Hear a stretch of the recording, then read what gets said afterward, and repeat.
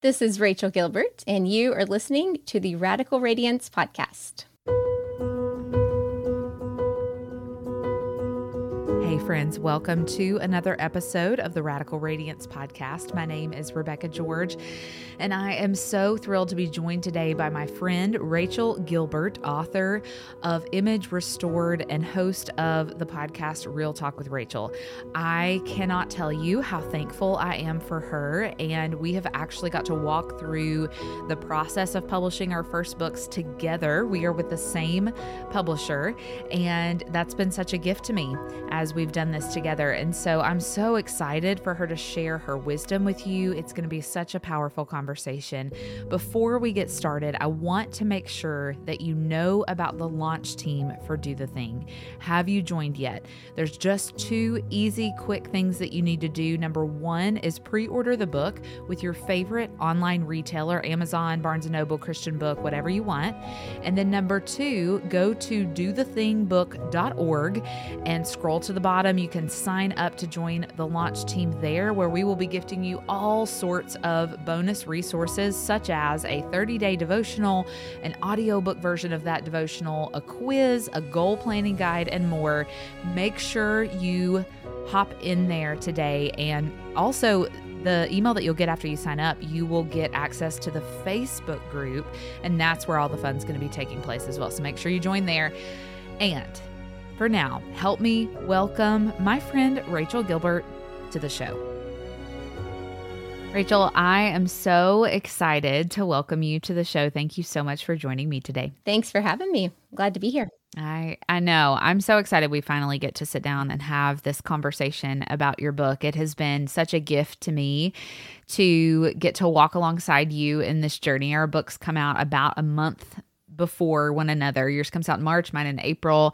And so it's just been such a beautiful thing to get to walk through each phase of this process together. And it's just such a testament to just God's faithfulness in the midst of walking out our calling. And so I'm so excited to get to chat about Image Restored today. I think this message matters so much to us in this season as women, and as women who are just trying to be faithful in our calling and in our families. And I think this area can be such a stronghold in our lives. I know it has been for me in many seasons of my life. And I just love sort of the foundation that you lay at the beginning of the book. You talk about just this inside out approach to body image. And so as we get started, I would love for you to share a little bit about your own journey and why sharing this inside out approach is so important to you.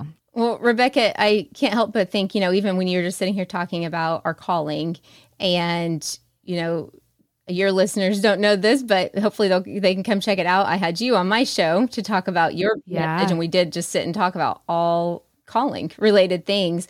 And if I'm completely honest, and this is probably going to be news to you, whenever I set out to write a book, I did not anticipate my first book was going to be on body image, because to be honest, I wasn't a big fan of being in the front lines of this message. Like, it's kind of, especially something that I've wrestled out myself so much. And to have the Lord speak to me and just say, no, this is the message I want you to do, because it's the message of the thing that would have held me back from pursuing callings, and not just body image. The cool thing about this book is after I wrote it, I realized, it is a book on body image, but it's even a step deeper than that. It's just image of this image, that goes so much deeper than body. And so back to your question though, about that inside out approach, briefly about my story, we all have a story. That's the thing. Like, that's my favorite part about getting to know people.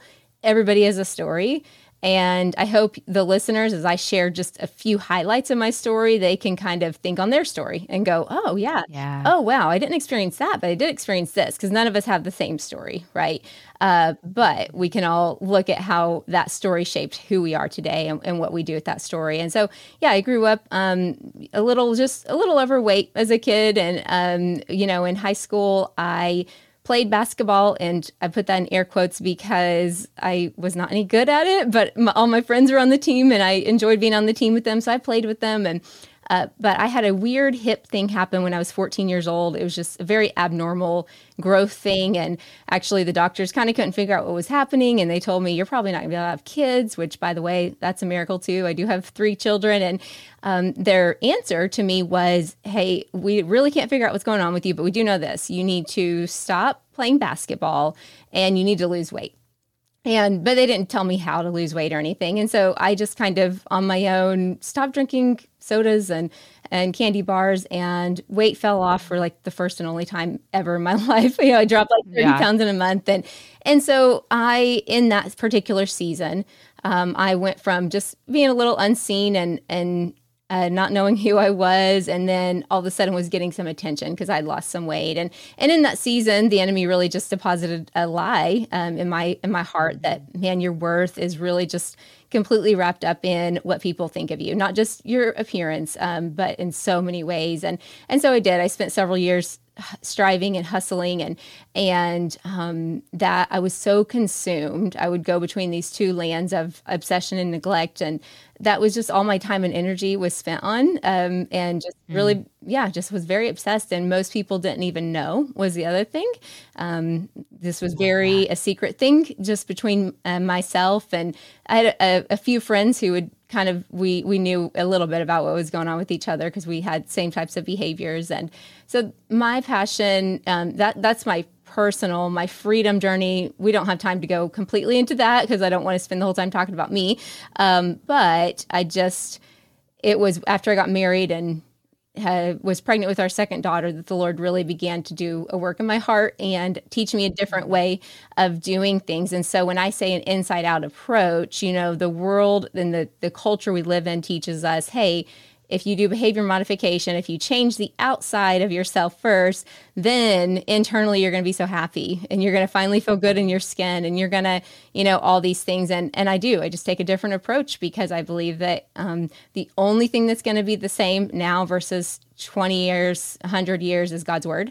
That's the only thing that's not going to change. And so when I started my own personal freedom journey, I started with God's word, and that's what I'm doing with this message and just bringing as many people with me who would like to take the journey. Yeah, it's so good. And I'm thinking of my own story in that. And you and I talked a little bit about my running story and your marathon story and what God has taught us through those experiences, and a little bit of the struggle that came in that with me as well. Was running was an idol to me for many years. And so I would train for a marathon or some crazy race, and I'd hit that goal. And then the next Monday, it was never enough for me. Right. And so the Lord and I have been on this journey over the last few years as well of really seeing that idolatry and like how that played out and impacted,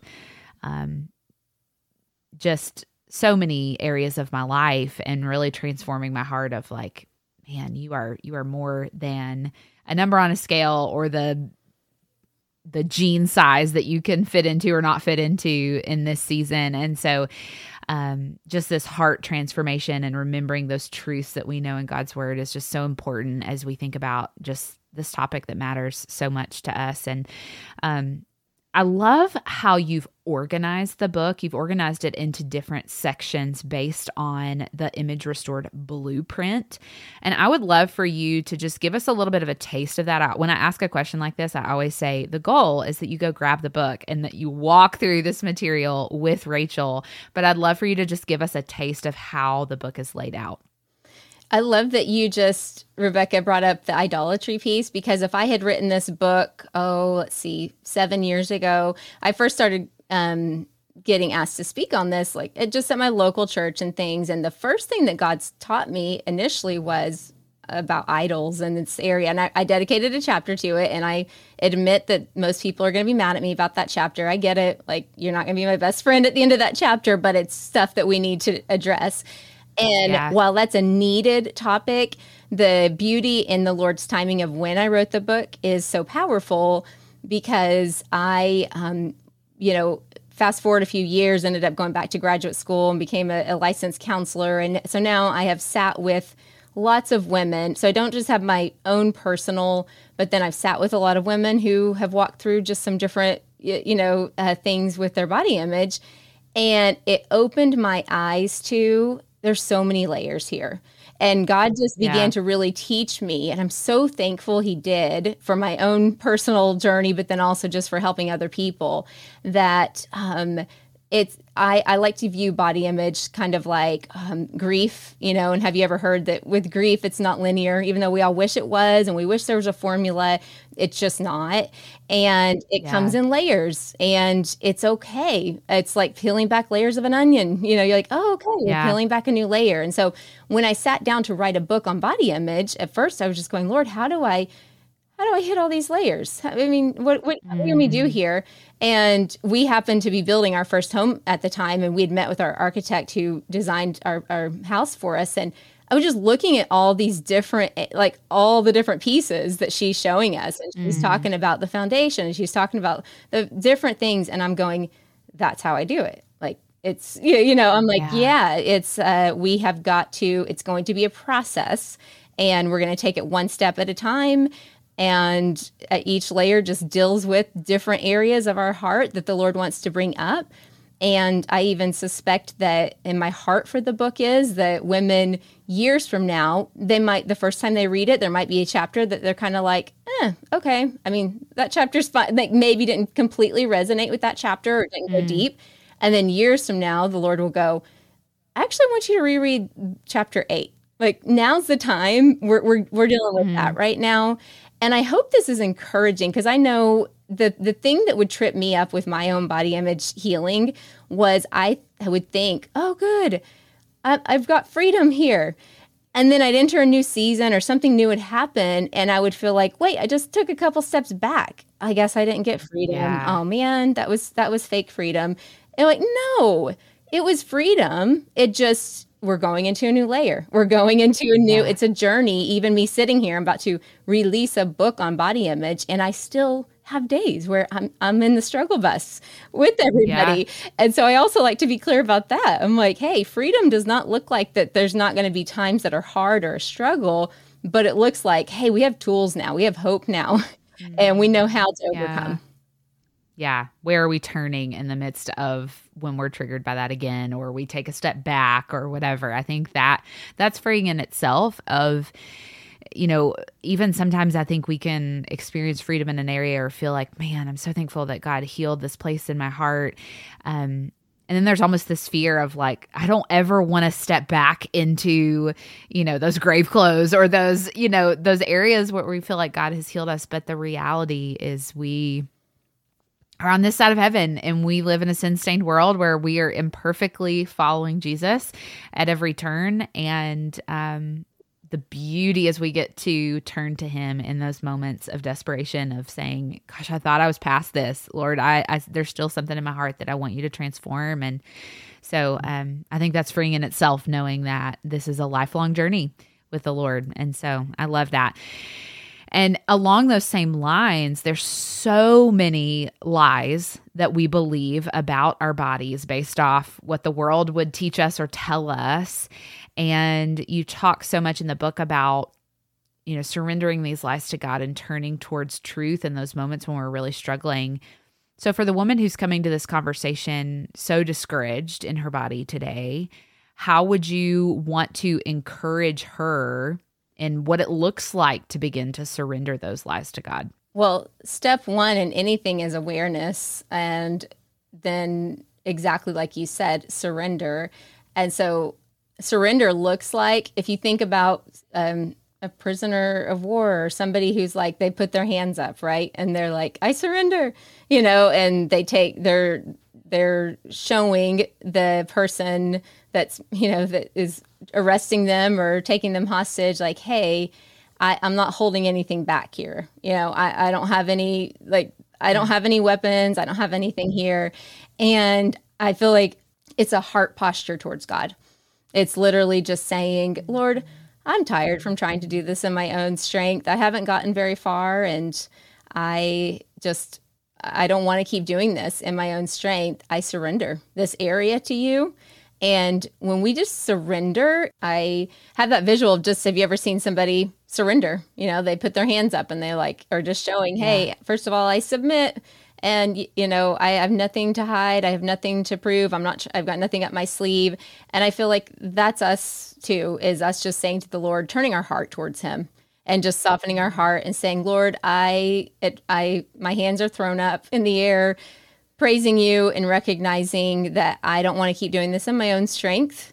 I've tried it and it's not working and it's heavy and burdensome, and I surrender and I want you into this area. And the Lord is so sweet and kind and gentle in his approach with us that he not only obviously accepts our surrender, but he also walks alongside us and just takes it one step at a time with us and does, you know, as we ask him. That's what I love about prayers like, Lord, reveal lies, you know, in my heart. Oh, he loves to answer those kinds of things immediately, or Lord, soften my heart, or stuff like that. Those are the kinds of prayers I think just delight the Lord when we come to him and say those things. Yeah, I agree. And I love that in the book, there's such a practical way to walk through that process of surrendering those to God and pointing ourselves towards truth in these areas. And so as people walk through the material, I think that's a really special part about this message. And mine's kind of the same way. So I love when books are like this, and it's not just let's like read a book and like set it on a shelf, but it's a very real practical, okay, let's process what God is showing you as we walk through this together. So I love that. And there's sections throughout the book that you call therapist thoughts that are so, so good. And there's one that you share that just really caught my eye. So I want to read this for us. It's a quote from Dr. Linda Hoover, and it says, "Have you ever considered how the original sin involved food? Unlike other addictions, food cannot simply be avoided, not if we hope to live. What a vicious hijack by the enemy to take something God intended to be a blessing and turn it into a source of struggle and shame." So I would just love to hear you just encourage listeners in that area a little bit. I've never thought about, that part of Genesis in that way, and how even today, food can be a source of struggle and shame. Yeah, I loved this quote too from, if you read my book, you're going to see Dr. Linda Hoover's name throughout the book quite a bit. She was a professor of mine in graduate school who I just still to this day, she's a mentor, very, very wise. And, you know, that was in that therapist thought is in chapter 2, because that was where I did share the story of how I briefly mentioned earlier, you know, I got off candy bars and soda and lost all that weight. And initially, it was a really good thing. I mean, my health improved, right? Like, yes, I had weight loss that was visible to the eye, but also my health improved. My hip problem went away. Like, I got healing through getting rid of just some stuff that wasn't the best for me to consume. So that should have been a really good moment in my life. And it was for a minute, but then the enemy came in and hijacked, right? Just like he did, you know, in the garden of, oh, I see this good thing. Because here's the deal about the enemy. He has no new tricks up his sleeve. So all he can do is come at the good things that God has created and try to put a spin on it and try to say, oh, this is bad. Like even the mere fact that we call food, for example, if somebody, you know, eats junk food for the day, a common phrase we'll hear is, oh, I've been so bad today. What in the world? We're equating our morality and our character with food? Really? That's a hijack. Like God never intended for food to be something that we get to determine our character and our worth off of. That's a hijack of something that he meant to be nourishing and good and life-giving. And now all of a sudden we're labeling it good versus bad. That's so good. So good. Well, another area that I think is really just important to think through that you talk about in the book, and I love your perspective just with what you do coming to this topic. And you talk about big T and little t traumas and how you've seen the power of no longer avoiding these areas, but pursuing healing in those areas. And so I would just love for you to share just your wisdom in that area. Absolutely. Before I share how that affects body image, I never like to assume people know what I mean when I say big T versus little T trauma. So I'm just going to briefly explain the difference. And so a big T trauma is something everybody could look at and go, whoa, that was traumatic. A really tragic car accident where you almost lost your life. That's a big T trauma. Those types of things where everybody goes, oh man, I can see that. And then little T traumas are more, they can be a little more sneaky, and we can dismiss them a little bit more. But when they stack up, especially if it's the same core message over the years, they can be equally as debilitating as a big T trauma. I liken it to whenever I went through EMDR training, which just stands for eye movement desensitization reprocessing, and it's just a form of trauma therapy. And when you look at all these little T traumas, for example, say you were in the 3rd grade and you tried to answer a question in class and you got it wrong and everybody laughed. And so maybe a core message you received in that moment was, oh, I'm dumb. I shouldn't speak up. And those are things you probably didn't go home and tell your mom about. You probably just it just internalized it. And at first it's not a big deal, but when you get that same core message stacked over time of, oh, I'm dumb, I shouldn't speak up. Well, it's like stacking stones. Have you ever been out hiking and you see a stone tower happening? And every time somebody comes by, they add another stone, they add another stone, add another stone. And before too long, you have this really big tower. And so when I find women are stuck in an area, I usually want to go after, okay, where did this start? Because the good news is if we can find where it originated, we can kind of get that stone tower to come crashing down if we can pull out the bottom stone that's holding it all together.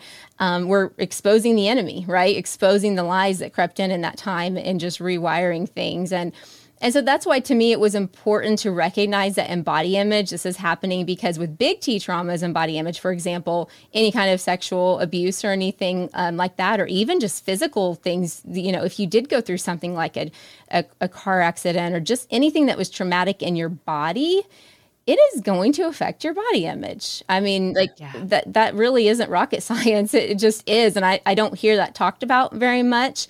But then also, again, with the little T traumas, if you had those messages, I know for me, we do something in the book called a body image timeline. And my core message on my body image timeline is just that my worth is in my appearance. Like that was just something from a little young age that I just had those little T traumas stacked. And so the Lord had to go in and just pull that bottom stone out and say, yeah, that's not true. And we're not going to be in agreement with that anymore. So that was why it was important to me to bring that topic into the book. Yeah. I love that.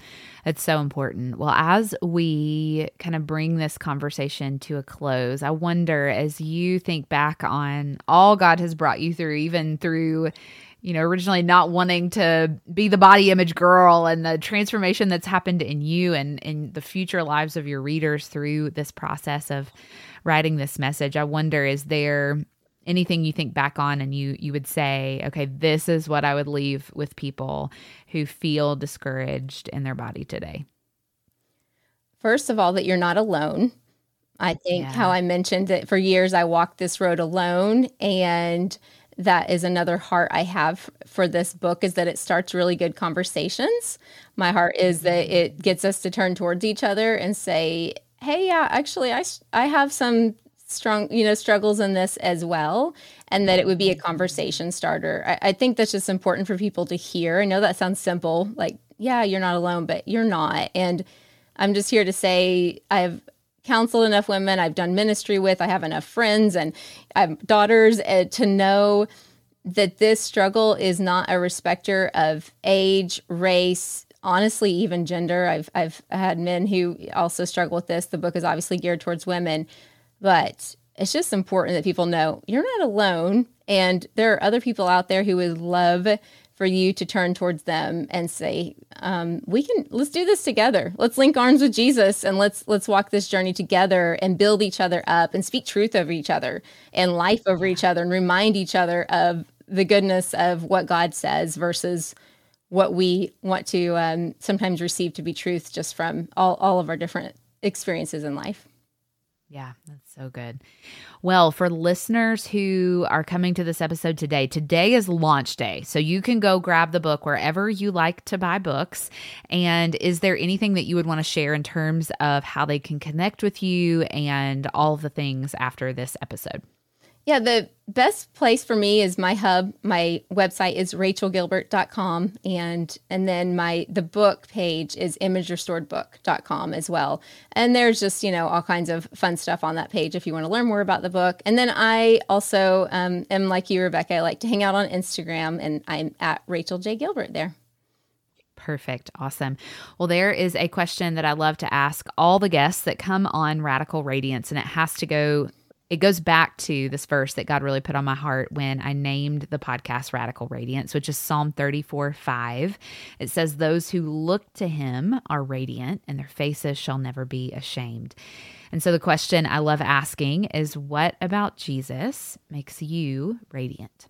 I feel like it's Jesus in me that helps me see the root of the matter, the heart issue. I can't tell you the number of times in counseling and even just podcasting and things that somebody is talking and I'm just, Jesus will just show me, okay, this is what's happening. And he gives me great questions to ask that brings out the heart of the matter. And I love that. And I know it's him in me. I'm like, I can't take credit for that. That's him in me. Yeah. Yeah. I love that. So good. Well, I am so incredibly thankful for you and just that God allowed our paths to cross in this season. It's been so sweet to, again, get to walk alongside each other as we do this together. And so I'm so excited that Image Restored is out in the world, and I can't wait for listeners to go pick it up. So thank you so much for being my guest today. Thank you, Rebecca. I hope you enjoyed that episode with Rachel as much as I did. Go grab a copy of Image Restored wherever you like to buy books. And while you're at it, grab a copy of Do the Thing and make sure you join the launch team by visiting dothethingbook.org. And I will be back with you next week for another amazing conversation.